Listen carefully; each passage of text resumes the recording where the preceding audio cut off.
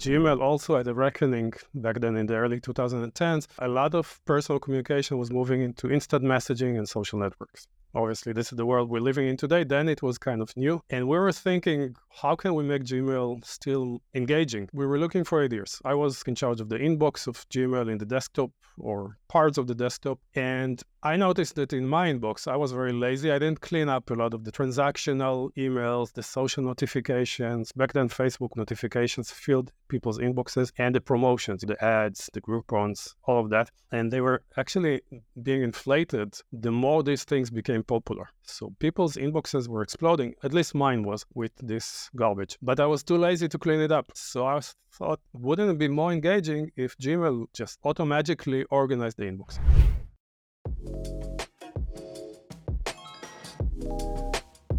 Welcome to another episode of Dreams with Deadlines. I'm your host, Jenny Harold, and today we're delving deep into the realm of product management with our special guest, Itamar Gilad, the author of the groundbreaking book, Evidence Guided, Creating High-Impact Products in the Face of Uncertainty. Here are a few things we talked about. Evidence-guided product management, the after model, and the common mistakes with OKRs. Stay tuned for an enriching conversation that promises to expand your understanding of evidence-guided product management and help you steer clear of common industry mistakes. And if you're eager to delve even deeper into these concepts, be sure to check out Itamar's latest book. Finally, we wrap up with our signature quick-fire questions. Let's jump in.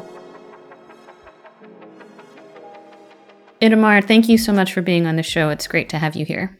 I'm very happy to be here. Thank you for the invitation. Okay. We're going to talk about this book that has yet to be released, and I have a copy of right in front of me, actually. Evidence Guided, Creating High-Impact Products in the Face of Uncertainty by yours truly. Now, you open the book by sharing the story of Google+. I first learned about Google+ from my brother-in-law. He was a huge fan, a massive advocate. And as we know how the story progressed, it wasn't so pretty. Can you actually just share that story and why you decided to lead the book with it? So for those who are not familiar, Google Plus was Google's attempt to essentially copy Facebook, because at the time, this was early 2010s, a lot of people spent a lot of time with Facebook, and Facebook was growing at a rate we've never seen in any other company. And that worried the Google executives very much, because Facebook could offer advertising and could offer targeted advertising, something that Google cannot do quite as well. And so there was a sense of emergency.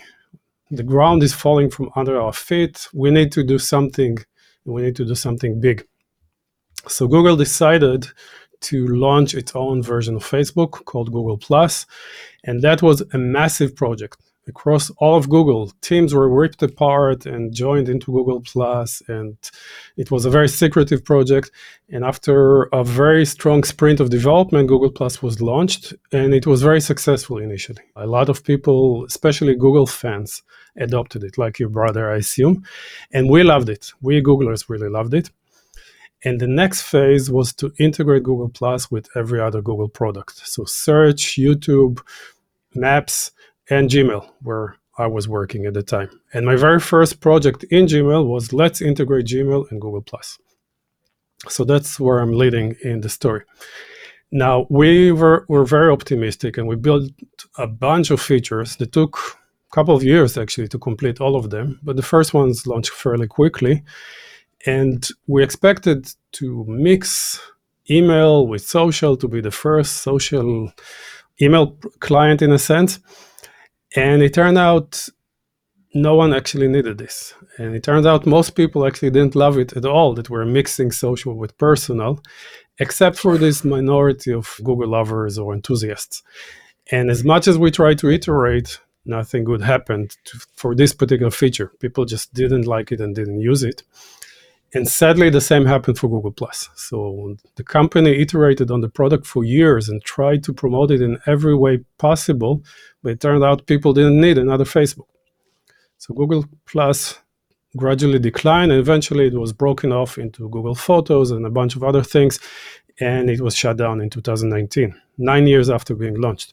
Oh, Yeah, it was a big failure for Google, and it's actually even bigger because in the intervening time, in the meantime, much smaller companies like WhatsApp, like Instagram, like Snapchat came up with much smaller things that actually people really wanted and that threatened Facebook a lot more than Google Plus ever did.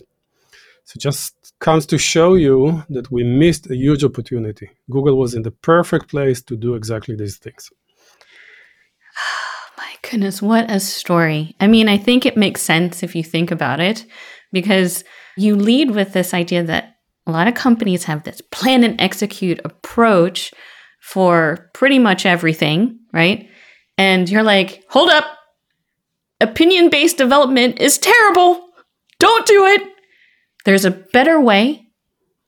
You call this the planning waterfall, which honestly, if you read out loud, you're like, okay, but why wouldn't it make sense to have a process of multiple nested levels from strategy, roadmap, product, feature, so on and so forth? Why is the planning waterfall not great, Itamar? Right. So it's kind of the best practice. I don't know. We inherited this from, I don't know, leading companies in the 1980s or whatever. Let's do our multi-year strategy and then do a yearly roadmap and then do our quarterly planning and let's go and do projects and features and backlogs. And it all kind of funnels down. It's all connected. It all cascades down. It makes sense. It makes us feel good that if we're doing all this planning, if a bunch of really smart people who are knowledgeable about the industry, knowledgeable about the user, sit in a room and discuss these things. There's some data also thrown in, there's some evidence in there in the discussion, and we agree what we need to do in each one of these levels, then we are greatly increasing the odds that we will create value for our customers and for our business. Turns out it's not the case at all.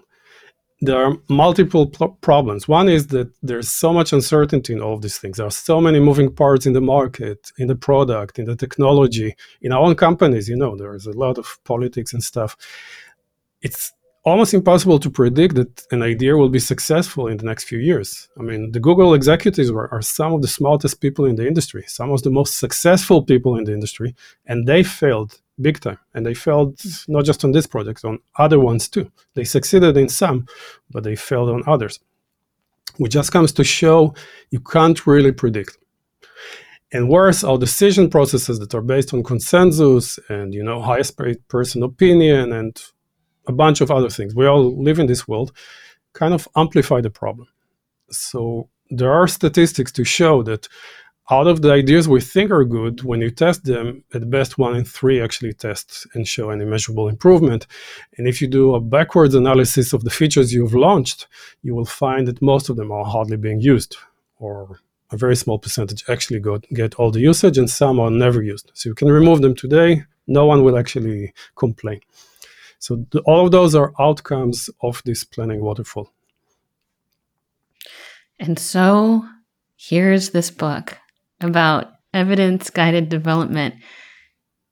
Tell us simply, what is evidence-guided development? And why are you so passionate to dedicate, I don't even know how many years of your life, and I don't know how many hours of your life you have spent, and how many times your family was like, can we talk to you? You're writing this book about evidence-guided development. What is it, and why are you so passionate about getting this across to people? All right, so evidence-guided development is a bit like evidence-based. I don't like evidence-based because it makes people think that you need to stop thinking, you don't have room for judgment, you just look at the data, and it's like this very analytical thing. And of course, that's not what it is. Second thing, it's not something I invented at all. It's been the foundation of product discovery, of design thinking, of lean startup. All the methodologies we know are evidence-guided. I just try to create a meta framework that kind of puts a structure around all these things. Not that they are lacking in structure. There are a lot of good frameworks out there. This is just the one that worked for me. And that's the reason for this book. I've seen so many product organizations struggle with this so much, and I struggled with it for years. So when I found in Google something that actually worked, that actually managed to combine evidence with opinions that actually worked in the hierarchy, because Google has a hierarchy too. Don't think it's not the case. I was like, Eureka, I have to share this with the world. And that's how the book came about. And it took 4.5 years officially to write it, but I was thinking about this years before. Well, let's get in a bit more then. The first time I found you online, you were writing about this GIST model. And I was like, ooh, this sounds cool. What is this? Maybe you can share that with folks who are not familiar with your work or familiar with this model, because this seems to be kind of a very foundational piece around this experience of evidence-guided development that you want to share and you've written about in this book. What is the GIST model? How does it work? And why should we use this? So when I left Google and I started consulting and I started trying to help companies embrace the new world that I was so excited about, I realized something important. They actually knew. All of them knew. It wasn't like a big shock that you need to test, that you need to experiment, that you need to iterate, and you need to change. But so few of them were able to make progress and to actually change the way they work. So I took a step back and I thought about this. How can I help them? And based on my experiences at Google, I identified 4 areas of change, which I present them as a layered model or a tree model. At the top, there are goals, which are the things we're trying to achieve, essentially. Outcomes, obviously, not building stuff, but driving changes in the behavior of our customers and the success of our business. Below them are ideas, and every goal should have a number of ideas tested against it, because most ideas actually don't work. We have the statistics. So you have all these ideas. And what you don't want to do is to build them around, engineering milestones. Let's build layer 1, let's build layer 2, let's integrate them, let's do the API. What you want to build them around are steps. That's a word I kind of used. It's not very common in the industry. Steps are a bit like what people call experiments. It's something that enables you to build a little bit, to move forward on the scope, but also to learn. So at the end of each step, we are testing the idea, usually with users, but sometimes just on paper, and we're learning something. We're getting evidence, and based on that, we're kind of deciding what to do next with the idea. Sometimes we pivot it, but sometimes we park it. And then the steps themselves break into tasks. Tasks are the things that we are managing today in Kanban or in Jira, the things Scrum are built around in Kanban. And those are the things that your team is mostly very focused on. So every engineering team I meet right now are very into the rituals and the stand-ups and moving the task along. What we're trying to do is not change any of that, but to connect it to the steps, to the ideas, to the goals, make sure that the team is involved in all layers of the GIST stack, not just the tasks, and they're working with a lot of context, so they know what they need to do. So this is the GIST model in a nutshell. This is the gist of the GIST model. Exactly. I just had to say it. Exactly. Maybe we can talk about the tabbed inbox, because you opened this book with we did so much stuff, and clearly Google Plus was not received very well. After 9 years of pain, apparently, it was eventually killed. But you worked on the tabbed inbox, which is a happy story, and you weave this into the GIST model. Maybe you can provide an example of the tabbed inbox and how the GIST model helped you establish an evidence-based approach to launching something that honestly maybe didn't have as much fanfare, but is clearly being used by a lot of people. All right. So the background story is that Gmail also had a reckoning back then in the early 2010s.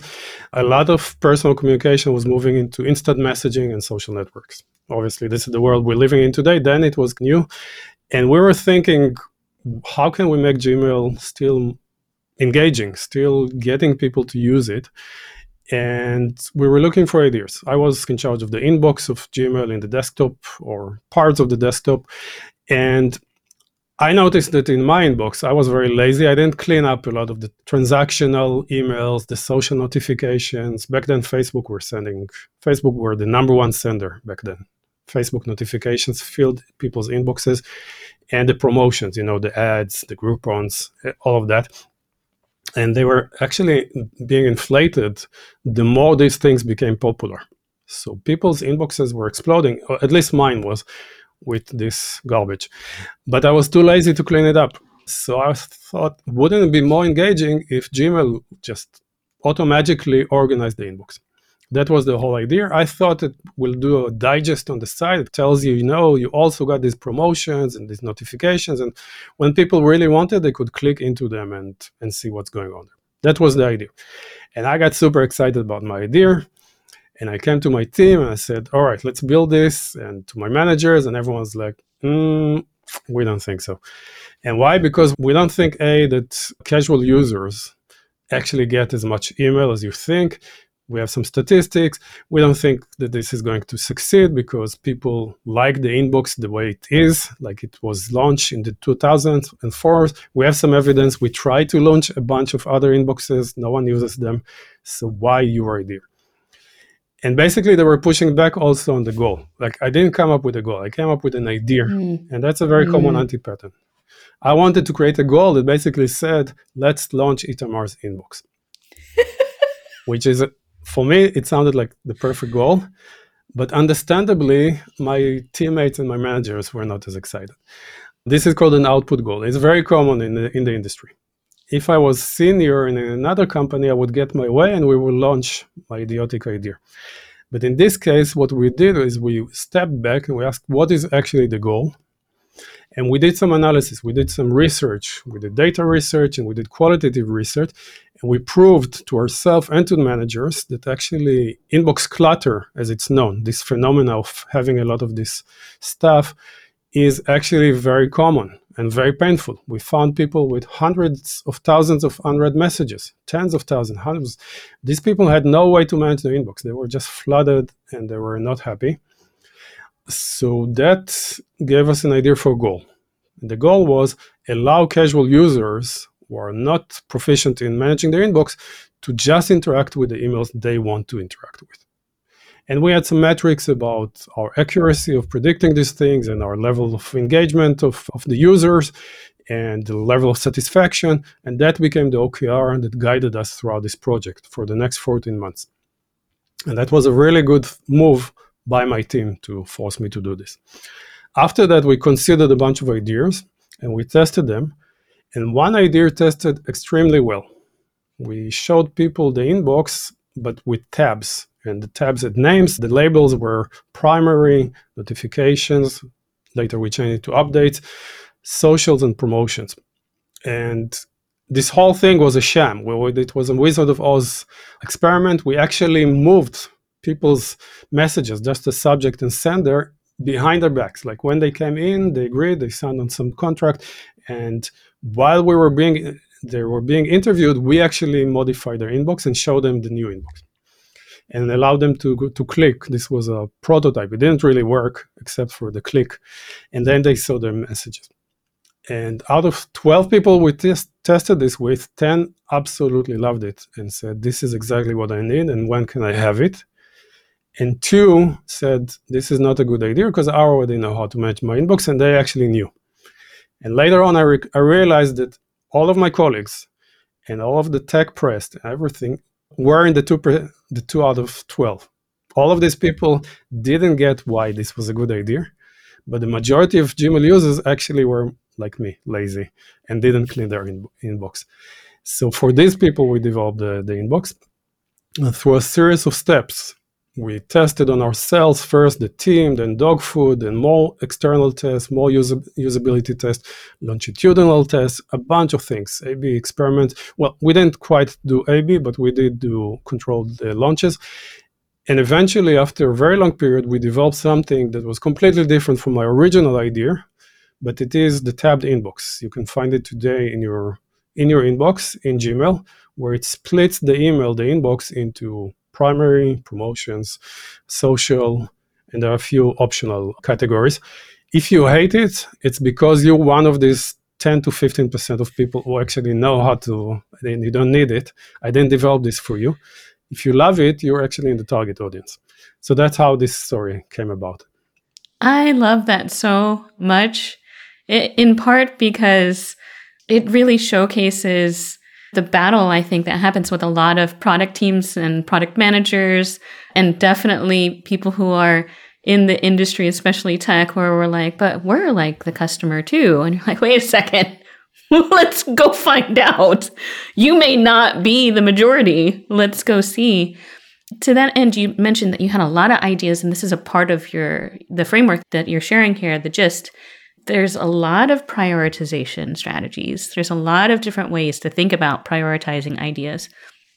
You cut through a lot of this, and you have this thing called the confidence kind of level meter. And this is something that I think you're very known for also. Can you talk through, like, what is this? How can someone be thinking about prioritization of ideas and developing a level of confidence so that you don't end up expending all of this effort building something, to your point, that will never see the light of day, no one will use, which is what we want to avoid. How horrible is that, where we spend our lives doing something, thinking it's meaningful, only to find out it didn't matter, no one cared. Like, that's terrible. But you want to prevent people from feeling that way, so you offer this framework. Can you talk through it with us? Of course. So the core principle here is that we want to invest in ideas in an incremental fashion. We want to invest in them more and more as we gain more confidence in them. And most ideas start with low confidence because we just don't know that much. They feel right to us, but the level of evidence is low. And as we test them, as we evaluate them and test them, we gain more evidence. And that evidence, if it's supportive of what we believe this idea can produce, we can raise our level of confidence. So this is the theory. And everyone, I think, agree with this theory, or at least intuitively understands it. Not everyone practices it, but what I found is that there's a big confusion about what's strong confidence or strong evidence and what's weak evidence. And a lot of people feel that if the top boss, the senior VP, says this is a good idea, that's high confidence. That's exactly what we need to do. So sometimes just people confuse opinions with strong evidence. Opinions are always weak evidence. Even if the entire industry now is shouting machine learning, generative machine learning, that doesn't mean that your particular idea for generative machine learning is strong. It might fail. In fact, I would argue there are thousands of ideas being invented and implemented right now around machine learning that are going to fail because they're not going to create the impact we expect. So in order to help people organize the sort of evidence that they are encountering and put weights on them, I created the confidence meter. Maybe it's best if I show it. And we can share this with the people who are just listening to this podcast, and they can look at it later. So I'll just project from my screen. All right, so this is the confidence meter. So basically it works like a thermometer. It goes from very low confidence, which is the blue area, all the way to high confidence, which is the red area. If you're colorblind, it's going clockwise. And basically the blue area, or the low confidence area, is all about opinions. It could be your own self-conviction. You're a very smart guy or smart girl. You have a lot of experience. You don't have a crystal ball. You don't know. You made a really shiny pitch deck, doesn't give you a lot of credit either, because it's pretty easy to create these pitch decks for everything.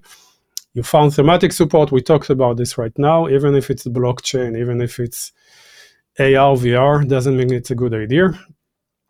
Next, we move into more kind of systematic reviews and estimates.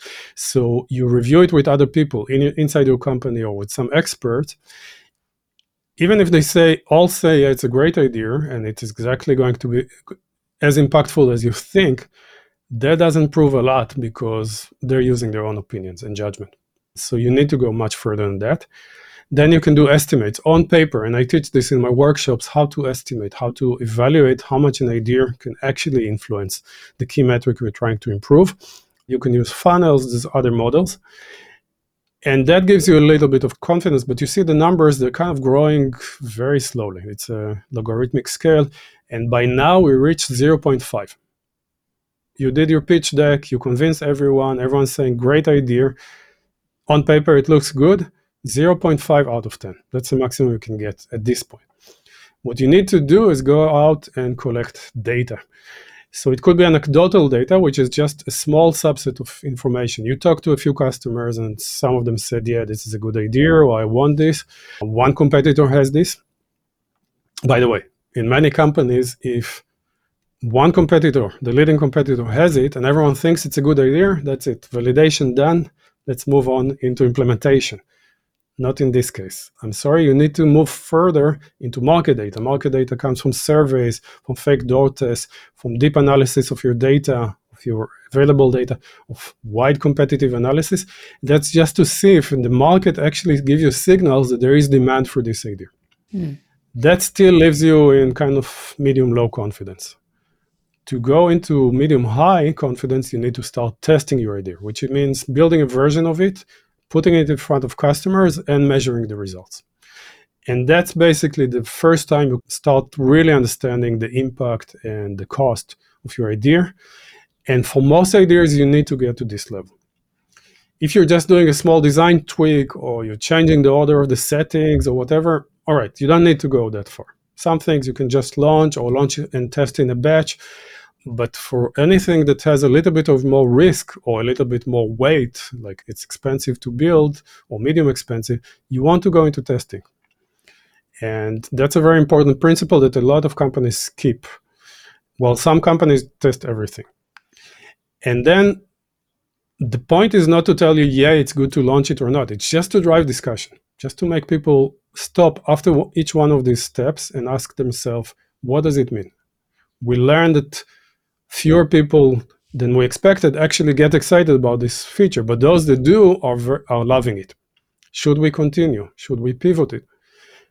This process, like any other good process in the world, I hope it's good, is there to create a shared understanding of the reality and to drive good discussion. It's not to tell you definitively you need to reach confidence level 3 and then you can launch. That's not the way it works. We're going to take a short break. You are listening to Dreams with Deadlines, the podcast that brings you real stories of trials and victories in business, brought to you by Quantive. Quantive is a strategy execution platform that helps organizations create greater strategic agility and excel at execution. With more than 2,000 customers, Quantive helps companies close the gap between strategy and execution to achieve their best possible. And now, back to the show. This has been super helpful, Itamar. Thank you for that. Maybe we can talk a little bit about chapter 2. We're not going to give away the whole book because that's ridiculous. Go get it when it launches. I seriously think you should.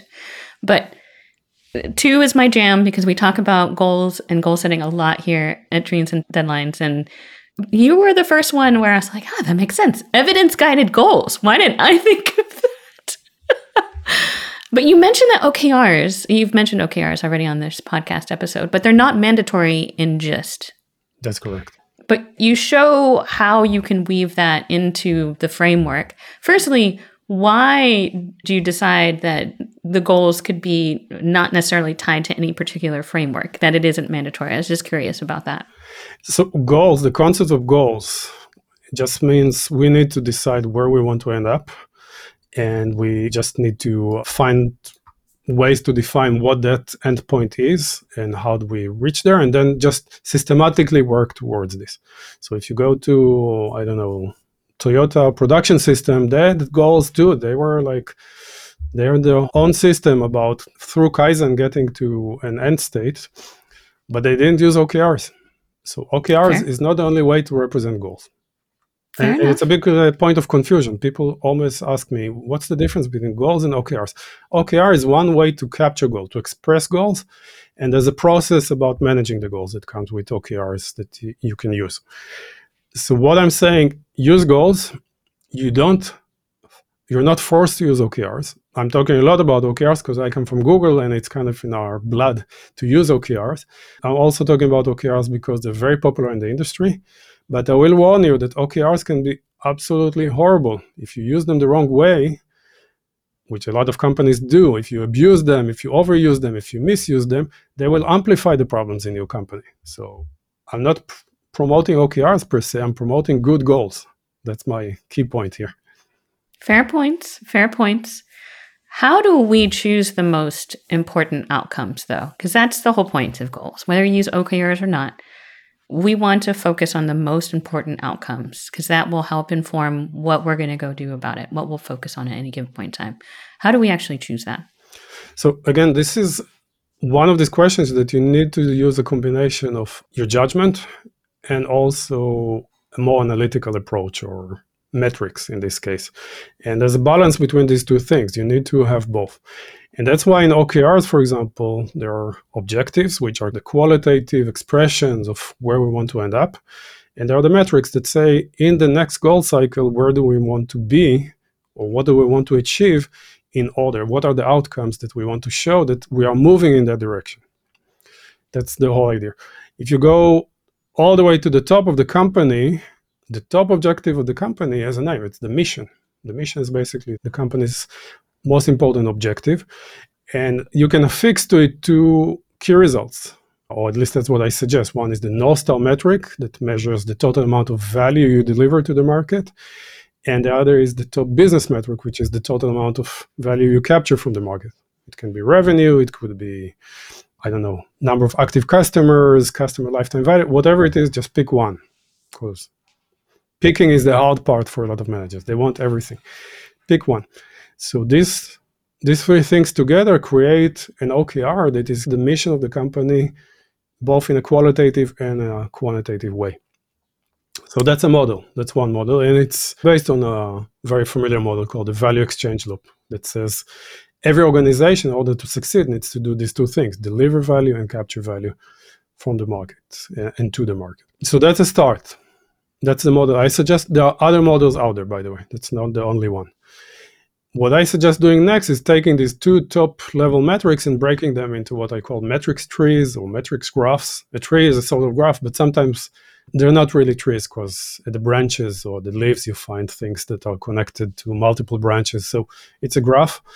It just breaks down how you can influence these top level metrics, which are hard to change and slow to change, with submetrics, or sometimes they're called input metrics, that you can more readily influence. And if you do this enough, you get to a level where some submetrics are very actionable, and you can give those to teams and say, your job, the onboarding team, is to shorten the onboarding time. Why? Because we found that this actually improves the metrics above, and you go up, this will improve our two most important metrics. So in that way, every team knows how they're contributing to the bigger goal and can have a way to measure the impact of their ideas on the mission of the company, in a sense. So that's, again, it's a model. It's not the only one.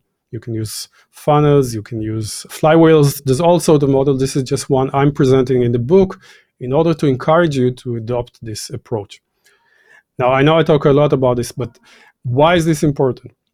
Because if you don't define in a very clear way what is success, it's very hard to measure evidence. It's very hard to measure whether or not you're moving in the right direction, because anyone can come with their idea and say, you know what's a great idea? Mine.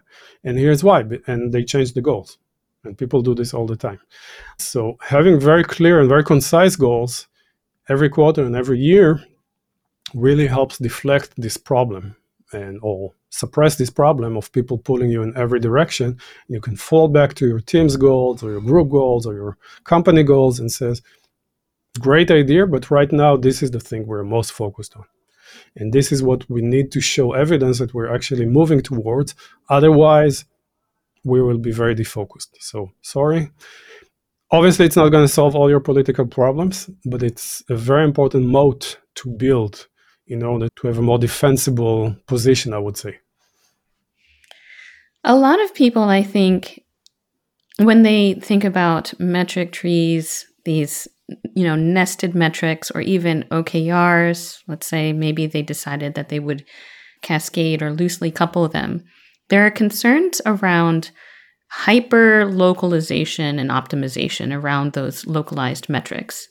And for a product team, that could result in a very fragmented experience because each of these teams are doing a thing or a series of like executing a series of these ideas and broken them down into steps.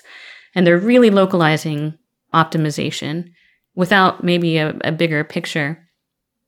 Can you shed some light on how to be thinking about goal setting in a way that does break apart so that teams can attach themselves to it, find meaning in their work, be able to gather that evidence without necessarily sacrificing the overall experience on behalf of a user? I know that's a big question, but that is something that I think often product managers are wrestling with, is to what degree are we focusing so much on these goals, and what do we sacrifice as a result? And is there a way to mitigate maybe anti-patterns or bad practices if we apply OKRs incorrectly as a result?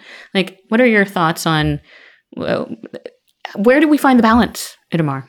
That's a really good question. I think it can operate, or you can mitigate this on multiple levels. The first is that the goals need to be derived in some way or influenced by the company level goals, which reflect the strategy. According to the theory, at least, that Andy Grove developed, or the process that Andy Grove developed in Intel at the time when they invented OKR, there's a reason that company level goals, or maybe also business unit goals, are yearly, because they're supposed to reflect the strategy. They're supposed to reflect the bigger things in life rather than quarterly, like let's make a little bit more money, let's move a few more users to engage. The leaders, when they create OKRs, they need to really push the company in the big direction. And some of these things need to trickle down. And when people create their own goals, they shouldn't just say, all right, these are the key metrics that my team has right now assigned to us. And sometimes they should say this. I will explain the difference. But right now, there's a message from the top that emerging markets is super important, or that AR is super important, or that for some reason we need to focus on the educational market. And they need to start thinking of goals and ideas that are aligned with the company's strategy. So that's one way to break apart from this, like my bubble of metrics that I need to optimize for. When is it right to do this optimization? When you're in growth. Sometimes you're just like, you have an unoptimized product and you're just trying to move all the things, all the needles, in order to move to a much better performing product. So in that case, it's okay for teams individually to try to do things. Even then, it's a bit risky. Another trick is to decide what you measure impact on. I teach ICE as well. Sean Alice's ICE, Impact, Confidence, and Ease. So when you evaluate ideas, you need to come up with numbers or assessments for these things. It could be high impact, medium impact, or low impact, or you could put numbers on them. So impact on what? What is your key metric? What is the target metric you're trying to improve? So you could choose a low-level metric in the tree, and that's usually the easier option. But then you might fall into the trap of local optimization, and you might actually mess up someone else's metric. So it's a better option in my mind to try to climb up the tree and measure all your ideas against the North Star metric of your business unit or your company. It's harder. It's a harder calculation, a harder assessment, but it will align you better with the company and with the other teams. And I've seen cases where teams actually implemented this, and then Team A realized it's better to work on the ideas of Team B because that's the highest impact approach. They will gain more impact this way. So it kind of encourages collaboration a little bit. So those are just two techniques how to avoid local optimization, which is a real risk. I agree with you. Thanks so much for kind of sharing your point of view on that, because I think a lot of times when people fall into the trap of, well, we're localizing so much, the framework is at fault. And that's not true. It is the application or the thinking behind the framework. And there are ways to use these frameworks, I believe, to its fullest advantage.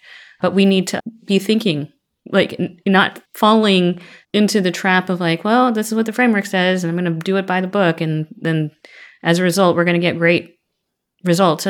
You got to be thinking of how does this fit in how you work and how you think about your work. So thanks for providing more color there. I will just add to that. A lot of times when I see teams very locally optimizing, it's because they didn't get the bigger context. I agree. It's just something as simple as like they just don't see the bigger picture, and so therefore they can't attach themselves to it. They have nothing to tether to. Right. Right. So executives, if you're listening. Yeah. So let's talk about choosing steps, because I mean, I don't want to give everything away, but I think this is kind of something that we spend a lot of time on, right? How do we break this stuff down?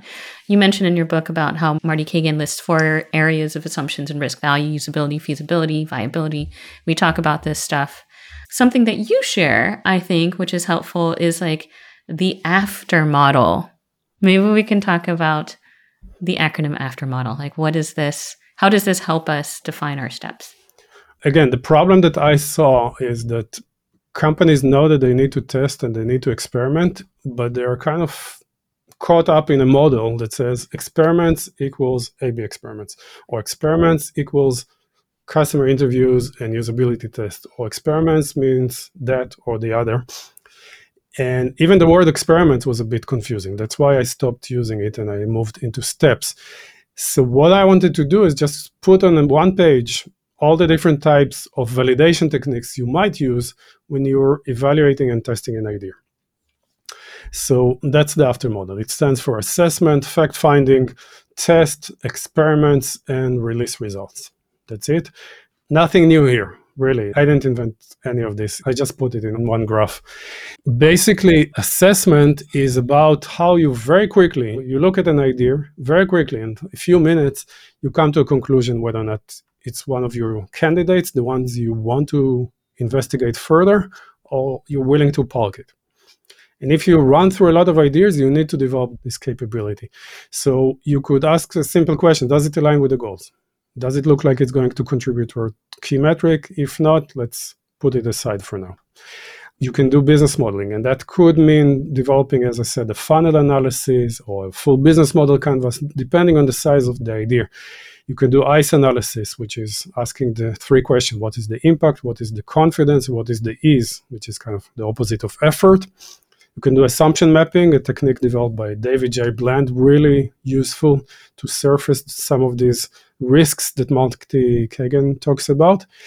And you can do stakeholder reviews or expert reviews or team reviews. You can talk one-on-one with people and ask them, what do you think about this idea? That's a little bit more than a few minutes, but all of these things basically don't generate new data, but they give you a better understanding of the idea. And sometimes that's enough to park an idea and say, okay, sounded good initially, but knowing what I know now, I'm willing to put it down there. And they do move you in this evidence confidence meter, if you notice. They are moving you to this area of the 0.5 that I mentioned. Next part is the fact finding, and that's where you start digging for data. And usually these 2 things go hand in hand. So you go into your logs and into your data analysis system and you find data. You run surveys, you do competitive analysis, you interview customers, or you do field research. Now, these 2 last ones are expensive, and usually it's good not just to do them on demand, but to keep doing them in an ongoing basis, like interview 3 to 5 customers every week if you can. And then you'll have data lying around. You can look back, reflect back on some of these conversations, and already you can judge some of these ideas or evaluate them based on these past discussions. So that's, again, you haven't built anything just yet. You're just collecting data. Again, a lot of ideas can be parked at this level. If you still like this idea, still think it's impactful and it's relatively easy to build, or the ratio of the 2 is good enough, you can move into tests. But of course, the early tests are not about building this thing, but about faking it completely. It's about fake it before you make it. You do a fake door test, or also known as smoke test, Wizard of Oz, concierge, usability test. If you don't know all of the terminology, don't worry, it's explained in my book.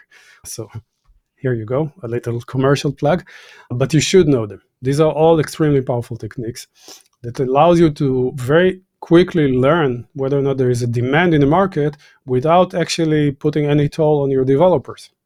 You can run a survey on your own, or you can do a usability test sometimes on your own, just with paper mockups. It's doable. If the idea still looks good, you go into mid-level steps, which are about early adopter programs, alphas, longitudinal studies, and fish food. Fish food is team testing. It's just you build for the team if you are in the target audience. What's common to all of this is it's a very rough and non-scalable, non-polished version of the product. It doesn't have all the scenarios, it doesn't scale, but it's good enough to do this test, and it is based on code. And if those things work, sometimes you want to go ahead and do a late stage test, like a lab, which is an optional feature in the settings that some users can test, a beta, a preview, or a dog food, which is company-wide testing. And these things tend to be much more polished, much more complete. Then there's a different category of tests, which I call experiments. In the industry, all of this is called experiments, but I think of experiments the way data scientists think about them. It's a test that has a control element. It's a controlled test. So basically, A/B experiments or ABN experiments, where we test multiple versions of the variable, or multivariate, where we test multiple, both the color of the button and the label. These are all experiments for me. And then even the release itself is an experiment. You can launch to 30% and stop and look at another 30% sample from your audience and check if the metrics you expect to move actually are working. And you can gradually increase the launch until you launch completely, but then you can keep on testing. You just check if the metrics you think are improving are actually improving, and only then you have 100% confidence that this was a good idea. Sorry, this is just the way I think about these things. So that's the after model. This book is going to be so good for the folks who are familiar with all of these frameworks out there, or maybe not, and to have more tools in their toolkit and the way to be thinking about them cohesively or coherently, which nobody really teaches you how to do product. You have to figure out on your own or work with someone who's good at it, read a bunch of books, and then figure out what works in practice. So it's really cool to see a book that kind of pulls all of it together. I hope that you all who are listening will pick it up. I endorse it. He's not paying me to say that. I think it's great. That said, we're going to launch into quickfire questions because I don't want to give the rest of the book away. Go get it. You ready for a quickfire? Sure. Okay. I feel like the first one's obvious, but maybe I don't know. I don't know what I don't know. What is your dream with the deadline, Itamar? My dream with a deadline. My own personal goals, and I use the same model for myself. I think of impact. What can I give the market? And I think of what I want to get out of the market, which is pretty obvious because I'm, in this business of consulting and teaching. So I want recognition. I want people to read my stuff. I want people to follow. But I would be a terrible product person if that would be the thing that guides me. What I really want to achieve is to help product people bring evidence-guided thinking into their way of building products and make evidence-guided decisions, which I really believe will lead to eventually better products, higher value products, much more job satisfaction for the people involved. When I discovered evidence-guided in Google, I started enjoying the work a lot more than before. So that's something I wish for everyone. So dream or deadline, a concrete target, it's really about the number of people who will make decisions or evidence-guided decisions. And if I can reach out to tens of thousands, hundreds of thousands, millions, that will make me extremely happy. I know it's not super measurable, but that's how I think about it. I think that's great. Okay. You do write a lot about OKRs. It is kind of a hot topic, especially among product managers. What do people get wrong about OKRs? That's a great question. And actually, even inside Google, not all OKRs are great. There's a lot of bad OKRs. I think some of common anti-patterns is one, using output OKRs. So using the OKRs basically to capture a plan is the exact opposite of what the people who invented management by objectives and OKRs actually intended with this, for this to happen. And regrettably, some books actually recommend this, but really what you need to capture in the OKRs are outcomes. If you put in there a plan, you're locking yourself into a plan which is most likely going to be bad. And that creates a whole chain reaction of bad behavior inside the organization. Problem number two is doing too many. So I say this a lot with managers. They don't want to commit. They want this, but they want this as well, and they want that, and they want everything, basically. And they feel that if they ask for these pies in the sky, if they push people to the limit, maybe they won't get everything, but they will get more. And it actually backfires because people say, yeah, sure. And they don't commit. They think this whole thing is a charade. They don't trust the OKRs. They feel this is just a manager's game, and you get much less. I think good managers are extremely concise. They're saying these are the 3 things we need to achieve in the company this year. Here are the goals attached to them. Very few key results. Let's go. That's what I want you guys to focus on. Everything else, a lot of stuff will happen anyway, even if you don't put it into the OKRs. So that's mistake number 2. I can go on, there's dozens more, but I think those are the 2 biggest ones.